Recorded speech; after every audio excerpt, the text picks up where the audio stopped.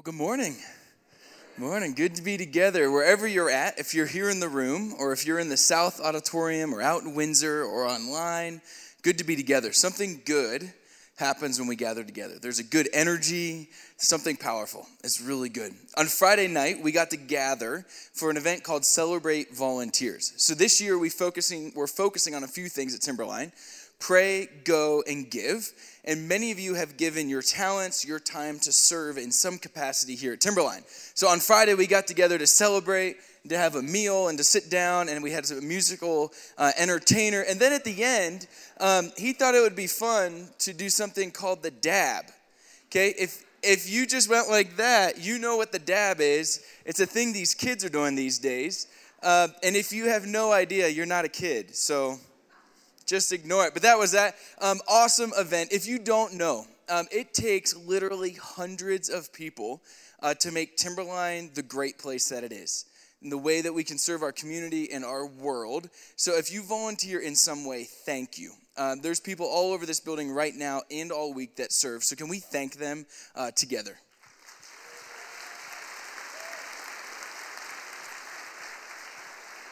Yeah, today we get to take communion together at the end of our time, kind of in response to the series we're talking about. And there was a team that preps communion all weekend, and it takes a lot of work and a lot of time. If you are not serving or you want to serve in some way, whether it's with the communion team or others, we have a place called Serving Central out in the lobby there that you can connect with, and they would love to get you connected to opportunities. Well, we're in a series called Health Check. Health Check, it's 4 weeks. And it looks at the early church. So the early church was like the first people that followed Jesus. Okay, so they didn't have a Bible. They didn't have a building. They met together and they did life together. And they did Jesus stuff, kingdom stuff together because they didn't know what else to do. There was no big structure. So we looked the first week at this word devoted. This last week I asked a high school student, I said, hey, what would you say the opposite of devoted is? Right? And he paused and he goes, undevoted? Right? And he's a senior in high school, so I'm like, dude, like, SAT's coming, brother. You probably should study. I'm like, try harder. And so he goes, okay. He goes, maybe like the opposite of devoted would be apathetic, like passive. And I'm like, all right, that's not bad. And we had this idea that the early church was devoted. They were action-based, committed to a few things. They weren't passive. They didn't just like throw the cards up and see what would land or see what would happen. But they picked a few things, committed to it, and went hard after it. So in week 1, we said, what's it mean to be active, devoted? Week 2, we said, what's it mean to be devoted to the Lord, to Jesus' teaching, what he said? And then week 3, we said, what does it mean to be devoted to fellowship? Okay, the Greek word Pastor Derek talked about is koinonia. And all through the building all week, people kept saying quinoa, which is, it's a power word, like a power grain, but not the right word. But koinonia, fellowship, commitment to being together, right? And we looked at that. This week, we get to look at one of my favorite things. I think I got assigned this weekend because we're talking about food and meals, which is like, that's all I do, is really just eat with people. It's fantastic. So we get to look at the early church and how they ate meals together. They were committed to eating meals, a daily meal, a whatever meal, a post-time together meal, but also the Lord's Supper, right? Some of us grew up calling it the Lord's Supper. Some of us called it communion. Some call it the Eucharist. These are all words that we would eat the bread representing the body of Christ and the the juice representing his blood that was poured out. So today we get to look at that. But this Health Check series has encouraged me to think, am I healthy? Like, what am I doing personally? Am I staying active enough? Am I working out? Am I eating healthy enough? Am I keeping my mind engaged, or am I doing the same things over and over? I have a bad habit. I love studying language, but I don't do it very often, and I'm terrible at it, right? So I download Duolingo. Right now I'm looking at Italian, and like I know like the word for boy, and that's it. So if you know Italian, don't talk to me because I'm just going to give you that and it's going to go well. But I like to study different things like that to keep my mind sharp, to stay on top of it. What about health relationally? How are we doing when we're connected to other people? Are we devoted to other people? Are we devoted to church, to being together, to being healthy. So this weekend, it's all about that. It's a health check of how are you doing in your connection to God, like the early church. And it's also how are we doing. It's both you and me and us together. Well, about a year ago, I went through a pretty bad sports injury where I messed up my shoulders from different training stuff. And through that process, decided to go get a new health exam. Okay, so I went into the doctor and she said, hey, to figure out where you're at, we have to do a full blood whatever. So they took a sample of blood and they're going to do this whole big test to figure out all the different levels. Right, that she comes back in and drops a ream of paper, just right, on the desk. And before she can say, before you look, I'm already going through it real fast and seeing red, right? And if you're like me, you're competitive. So when you see red, you feel like a failure and you're like, well, I know something's wrong, but I don't like it. And you see a couple greens and a couple yellows. And the doc says, she goes, hey, before you get too frustrated, here's the good news. I'm surprised you're doing as well as you are. And I'm like, well, I'm pretty competitive, so I'm not going down easy. But also, she said, here's the really good news. Everything, the levels are fine, and they can all be addressed through your diet. And I said, well, that might be good, but I really like to eat. That's pretty important to me. So we got it dialed in, got all that stuff figured out, and it was good. But this health series, we're going to look at a couple things. And I'm going to invite you to assess a few things in your life and where you are at. So on the back of the program, there's this little meter thing, okay? And for me, I wrestle with this, okay? And I put it in there. But I wrestle with it only because it's really tricky to measure our faith, right? Some of it's up to me. There's some points in my life where I need to not be apathetic or passive, but I need to take action, and I need to be engaged, and I need to be open to what God would want to do. But there's other points in my life that might be not on the green side, maybe more in the red area, that might not totally be my responsibility. It may be something around me that's changed or something that's happened. And so we're going to get to look at that this weekend and look at it in a few different ways. 2 or 3 weeks ago, I got to sit down with Pastor Jeff Lucas. And Jeff Lucas does these things called life plans. It's through an organization called the Patterson Institute. And a life plan looks at all these different areas. So it looks at you emotionally and socially and physically and spiritually. And it essentially gives you a way, a life mission statement, or a way to measure everything in your life. So we spent 20 hours together, and there's posters all over. And through every different thing, he'd say, hey, okay, give me a color. Red, yellow, green, give me a color. And I'm like, I don't know, pick one. Green, because I don't like to lose, always. And we go through, and he goes, okay, here's what it means. If you're in the green, that means you're doing well. Keep up what you're doing. Okay, it's not that you're successful or you're accomplished, but keep on. Keep on, keep on. Okay, if you're in the yellow, it means, hey, slow down. You maybe need to be aware. You maybe need to invest time or energy or try something different. And if you're in the red, it's not that you're wrong or off or failure, but it's that, hey, you need to address this. This thing needs attention. Or for us, maybe we need to be open to allowing God to work in the area. So you have this chart. I'm going to draw it. I am a terrible artist. So if it's good, please clap. I need that. If it's bad, just laugh at me. It's fine. So, thank you for that. Huh? Yeah, there you go. It's kind of more, I should just, whatever.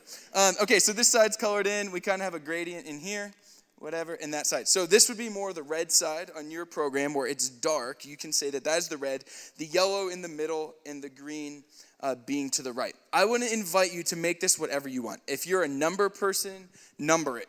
Feel free. If you don't like colors, fine. If you want to flip it and you're like, hey, I like the full color for red or green or yellow, whatever. Just do what you want to do. And if you have no idea what to do, just look on the person next to you and just do what they do. So the first one is this, a little health check moment where I'm going to invite you to just draw a line or maybe put a box or circle, however you want to do it. How are you doing when it comes to your engagement with God? Where is your faith journey at? Where is your faith journey at? If it's green, it's keep on. Okay, keep on. I feel like I'm connected well with God or where I want to be or what it is. If it's yellow, and maybe you're like, hey, I got to probably be aware. I maybe need to not necessarily do more, but I maybe need to be open to changing, to being inspired, to investing in a new or a different way. Or then if you're in the red, it's like, hey, something's got to change. Maybe it's external, maybe it's internal. Something's got to change. Something needs to be addressed. So take a second, fill that out. Let's be respectful. I joke about cheating, but let's be keep it to yourself or share it, whatever. So this weekend, we're going to look at a story, a narrative that actually happened in history in Acts 2:42 through 47. This is the picture of the early church. This is the first generation Christians. Okay, so these are people that were either with Jesus or one step out. So they know someone that was with him physically together, and they're doing church. They're meeting together. They don't have a Bible, but they're carrying it out and remembering Jesus through teaching, through worship, through eating meals. So Acts 2:42. They devoted themselves to the apostles' teaching and to fellowship and to the breaking of bread and to prayer. Everyone was filled with awe at the many wonders and signs performed by the apostles. All the believers were together and had everything in common. They sold property and possessions to give to anyone in need. Man, talk about devotion. Holy cow. Every day they continued to meet together in the temple courts. They broke bread in their homes and ate together with glad and sincere hearts, praising God and enjoying the favor of all the people. And the Lord added to their number daily those who were being saved. So we see in this passage two different things. One, that they were committed to meeting together to eat meals. So there was a temple at the time. In there, the Jewish people would go historically daily. Okay, so most of these Christians are coming out of Jewish tradition, and they would go back to a place called Solomon's Colonnade, a spot in the temple, and they would meet to eat a meal together. It was like a daily meal. It would be like, hey, I have an hour off work, let's grab Qdoba. Like it's a daily whatever meal. And then they would also often at times celebrate the Lord's Supper or do communion, celebrate the Eucharist. We celebrate that today by eating bread, drinking juice, and it represents so much. It's a timeless practice, both tying creation to the life of Jesus, to us today, and his one-day return we see all through Scripture. So on your program in the back, point 1, communion is a meal together. Communion is a meal together. Culturally, the Christians were eating a daily meal. It wasn't fancy, but at the heart of it was generosity and gladness. They were coming out of this Jewish tradition. We hear it called the law, the old covenant. It's that you have to do specific things in order to connect, to engage with God, to be forgiven for divisions or separations. They're coming out of that because of what Jesus has done by giving his life and being that sacrifice. So they are living in freedom and gladness and eating meals and enjoying that together. Meals for us are special. They're kind of a big deal, right? We sit down with meals all the time, and something rich can really happen, right? It's social, it's emotional, it's relational, it's spiritual in some way, right? We like to chop everything up and say, well, a meal is just social, but it's so much more than that. I love meals together. Like, I love going to a restaurant and then you have to tip like 3 times because you sat at the table so long or you shut down the restaurant. But there's something special about it where you just sit with people and talk life. And sometimes you talk deep and sometimes you don't, but something rich happens. Wednesdays are one of my favorite days of the week. Every Wednesday, you might be wondering why, right? Every Wednesday, Village Inn has free pie. Yeah, pie and they go together. Okay, so Village Inn has free pie on Wednesdays, and every week a few buddies of mine, some TSM, Timberline student leaders, and a few high school students get together and eat pie.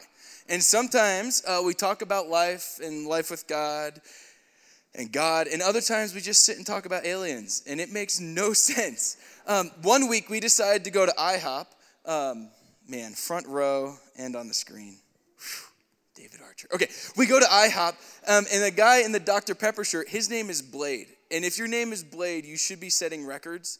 And he just set the local IHOP pancake record at 14. So there you go. It's pretty impressive. But eating meals, something special happens. This group of guys has committed to say, hey, every Wednesday, most of us will be there.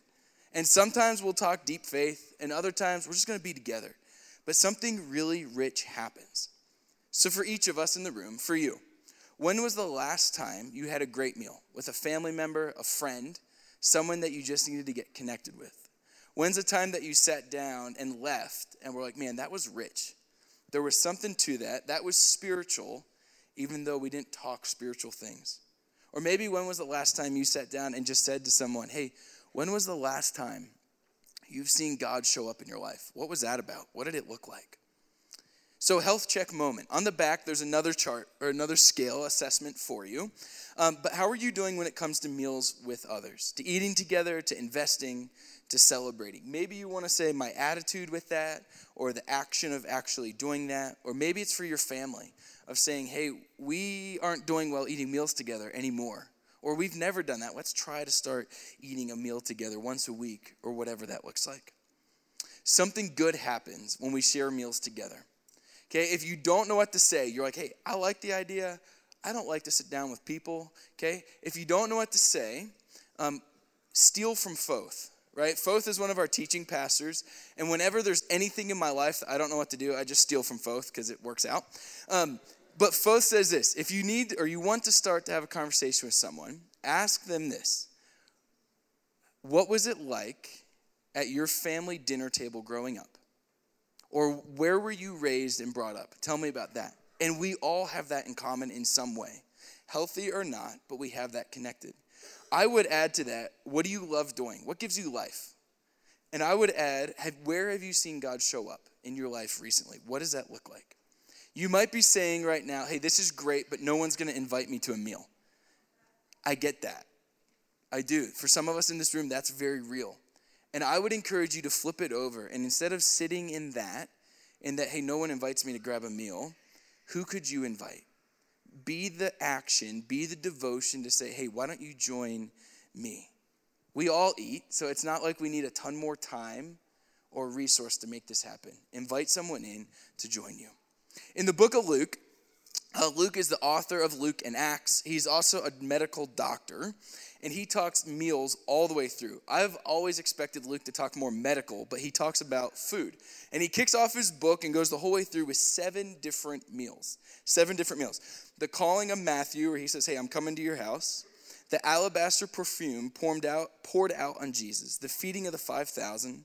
The meal with Mary and Martha, where one's in the kitchen and one is sitting with Jesus. We have 2 dinners with Pharisees, the meal on the road to Damascus. And my personal favorite, once Jesus crucified, in the tomb, resurrected, he shows up to the disciples, right? And they say, is it actually you or is it a spirit? And he says, hey, why don't you feel the scars so they can feel he's a real person, right? So they'd go up, they touch his hands, they touch his feet, whatever. They realize it's tangibly, physically Jesus, okay? And the first thing Jesus says after this in the book of Luke, he goes, hey, do you have anything to eat? Right. Why? Well, one, because he's fully human, right? He's not just a spirit, but he's fully human. So God raised a man back to life, but also because meals are important. It's a celebration that they get to be together. In Luke 22, he captures the prep of the Passover meal. The Passover meal is this iconic meal going back to the Israelites in Egypt, and they're going to celebrate this meal in this very intimate setting. The timing was everything, and the celebration was key. Luke 22, verse 15. And he said to them, I have eagerly desired to eat this Passover with you before I suffer. For I tell you, I will not eat again until it finds fulfillment in the kingdom of God. After taking the cup, he gave thanks and said, take this, divide it among you. For I tell you, I will not drink again from the fruit of the vine until the kingdom of God comes. That's that fast forward meal he's talking about. Verse 19, he took bread, gave thanks, broke it, gave it to them, saying, this is my body, given for you. Do this in remembrance of me. In the same way, after the supper, he took the cup, saying, this is the cup, the new covenant in my blood, which is poured out for you. In your program, communion is a celebration. Communion is a celebration.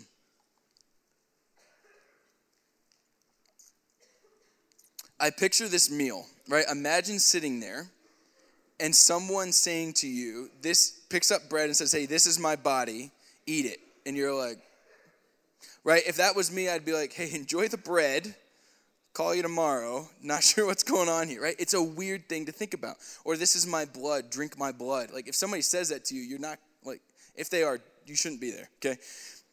what is going on? So to know what's going on, we got to go back to Genesis 2, to creation, okay? We pick up and it says that God created man. Then the Lord God formed a man from the dust of the ground and breathed life into his nostrils, the breath of life, and the man became a living being. God breathed life. We know now that our blood, okay, carries oxygen. It carries life through our bodies. We fast forward a bit, okay? Psalm 139 says that God created us. He created Adam. He created you and me. For he created us in our inmost being. You knit me together in my mother's womb. I praise you because I am fearfully and wonderfully made. Your works are wonderful. I know that full well.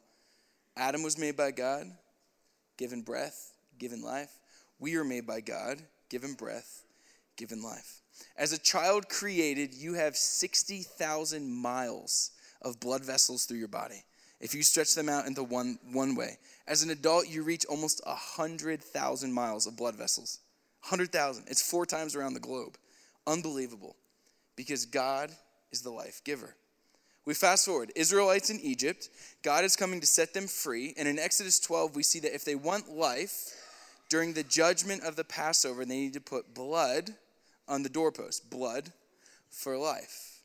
In Leviticus 17, we see the Israelites were not to eat or drink of blood because it is life and life is special. In verse 11, for the life of a creature is in its blood, and I have given it to you to make atonement, forgiveness, connection for yourselves on the altar. It is the blood that atones for one's life. Blood brings life. The blood idea is timeless. Jesus came, okay, he's talking about this before he was crucified. His blood came out because blood brings life. In Hebrews 9, it says, in fact, the law requires everything be cleansed with blood. Without the shedding of blood, there is no forgiveness. John 6, Jesus said to them, very truly I tell you, unless you eat of the flesh of the Son of Man and drink of his blood, you have no life in you. Life forever, life to the fullest, now and for eternity. So what Jesus was actually saying is, hey, if you want to have life now and you want to have life later, you need to be part of the life I'm giving. You need to receive that. And communion, breaking of bread, pouring out of juice or blood, is a way that we get to tangibly be a part of that. Back to Dr. Luke. Maybe he wrote more medical than we ever thought. We think he's talking about meals, but maybe he's literally saying, hey, when you have life, you eat in remembrance of who Jesus is. In your program, communion is remembrance. Communion is remembrance. Imagine sitting at this meal, right? You're with a person. You're with incarnate God, Jesus, in front of you. And he says, do this in remembrance of me. But you're with them already. We don't often have that situation, right? Or do this, remember me by this, and then they're gone. Okay, but Jesus set this up that do this in remembrance of me. Remembrance for me is really tricky, right? I forget stuff all the time. Historically, I'm pretty known to stop a conversation, like, and write something down, and then be like, okay, you can talk again, right? Because I forget so quickly. Almost every night, right, when my wife and I go to bed, it's, okay, good night, love you, bye, okay? And I roll over and turn out the light and pick up my phone and type like 8 things down, because I'm like, I got to remember to do all this tomorrow. Because if it's on my brain right now, I'm not going to sleep, right? Because remembrance is tricky. And recollection and remembrance are 2 different things. Recollection is the thought of, right? So right now, I have a dog at home in the kennel. Thought of it, okay, she's there. I have a brother, his birthday's coming up. That's good, a thought. Or I can remember about that one time I went to the beach, right? Dude, beach and pie, that's all you need. I'm just saying. Whew. Okay, probably a few other things. Anyway, so the entire Bible, we see this difference of recollection and remembrance. And remembrance is always action-based, right? So in Genesis 8, we see God remembered Noah, so he brought them to dry ground. In Genesis 19, God destroyed cities, but remembered and sustained the life of Abraham. In Genesis 30, God remembered Rachel. He thought of her, but then he remembered her and took action and gave her a child. In John 3:16, iconic passage, right? God didn't just think of us. It was like, well, good luck, humanity. But remembered and what? Took action. Sent his son to come to pour out blood that we may have life. It all begins to connect. This word in Hebrew is zakar, Z-A-K-A-R. And in a book called 52 Hebrew Words Every Christian Should Know, The author defines it as this. To zakar, remember, is to use your hands, your feet, your lips, or whatever is required to bring action to memory. Remember devoted? It's not passive, it's action. Remember remembrance? It's action. It's connected to the Greek word, actually in the text, amnesis, which means an action whereby the object is represented in memory. It's flipped over. You remember it because of the action, or you take action because of the thought. So when Jesus is saying, do this in remembrance of me, it's not a nice idea. He's not setting up, hey, Christians, do this and think of me. But he's literally saying, you are part of something that's timeless.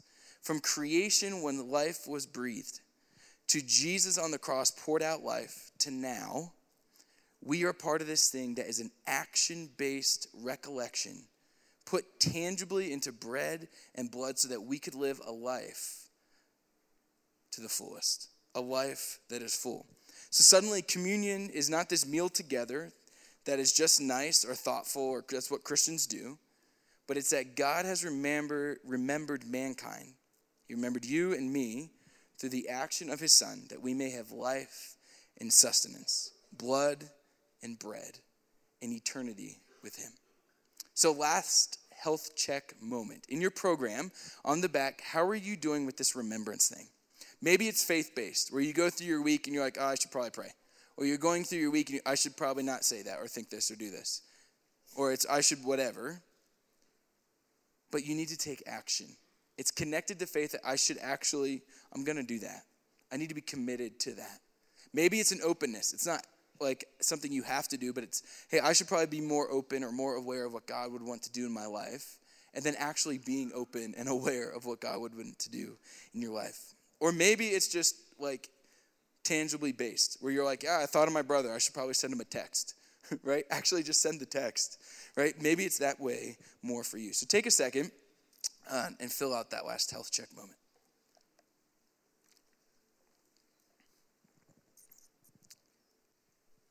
As we close, the last point, communion is an invitation. Communion is an invitation. In 1 Corinthians 11, Paul is the author, and Paul is like this is my favorite passage of communion. Okay, what's going on is that the early church, okay, they kind of grew, they started spreading out. So the church in Corinth that Paul was writing to was having meals together, but they were mixing it all up. And what was happening is the wealthy in the community would work a half day. They would bring their food and wine, and they would show up and kind of like binge eat and drink all afternoon. And at that point, the people that had to work all day, those that usually didn't have as much money, would show up, and there would be like no food.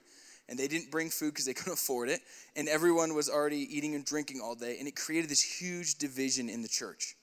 The invitation for us is to see what Paul was saying. He said two things. One is that we are one church. We're one group. We're one set of people that believe. And it's one group for all. It's not the wealthy and the poor. It's not those that can afford, those that can't. But it's that all of us together hinged on Jesus. He literally said, hey, you're getting it wrong. Here's what Jesus said. And he quotes Jesus in that passage. So for us, the invitation is this. We get to be part of a celebration that's been going on for thousands of years. Something that Jesus himself set up. And we also get to be invited to uniting together when we do it. We're different in here. And our differences can bring us strength if they're focused on Jesus. The other thing is personal, right? It's the you. It's the me. It's the invitation to engage with who Jesus is. If this all hinges on him, and it's all about his forgiveness, his life, his blood poured out for me, where am I at with that? Maybe you're in the room this morning and you're like, I've thought of this, but I've never remembered or took action on it. And maybe today you need to take action and say, no, that's what I believe. I believe that he lived and died and rose again, and that his body, his blood that's represented in this food is what it brings life to my bones now and into eternity. So today, we get to celebrate by taking communion. We get to celebrate the remembrance and eat together. The early church, there's a great book called Early Christianity. It's a church history book. And in it, this guy, Paul Maier, says this. The early church worship included the Lord's Supper as a joyful thanks to God and the highest form of worship. Eating and drinking the body and blood of the incarnate Christ without necessarily explaining how.